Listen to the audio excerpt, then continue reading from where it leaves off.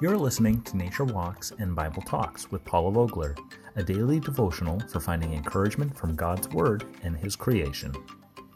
If you kiss one, it won't turn into a prince, but we're still going to talk a little about the much maligned and even, dare I say, disliked frog today. First, a verse I want us to think about, found in Zephaniah chapter 3, verse 12. It reads, "I will leave in your midst a meek and humble people, and they shall trust in the name of the Lord." I think frogs are pretty cool. Not only do they eat insects and other bugs, but they themselves are food for other animals in the food chain. Even their lives are interesting, as they are amphibians. That means they start their lives hatching from eggs in the water and breathe through gills.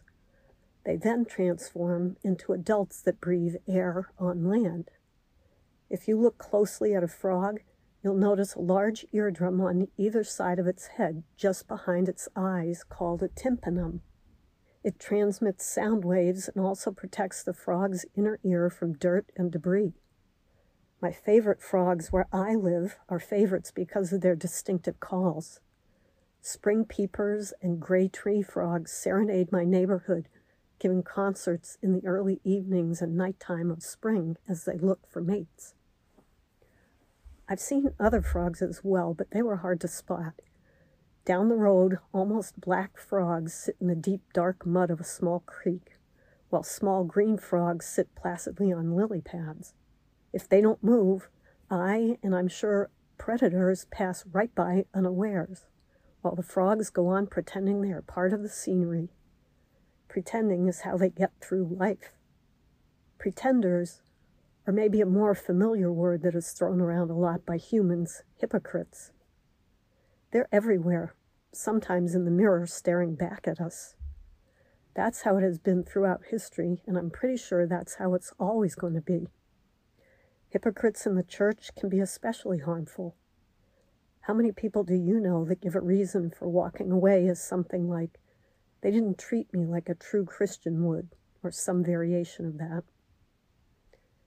If you think back through many of the stories in the Bible, you'll realize God has been dealing with hypocrites among his people from the beginning. How many chapters in the book of Judges state that the people again did evil in the sight of the Lord? Or how many of the stories tell of God working in miraculous ways for his people, only to have them disobey, to the point that God saw that the wickedness of man was great in the earth, and that every intent of the thoughts of his heart was only evil continually. Yet today's promise is there for us who are all part of God's kingdom seekers. There will always be some who are true to God, a small group though it be. God always has a remnant of believers.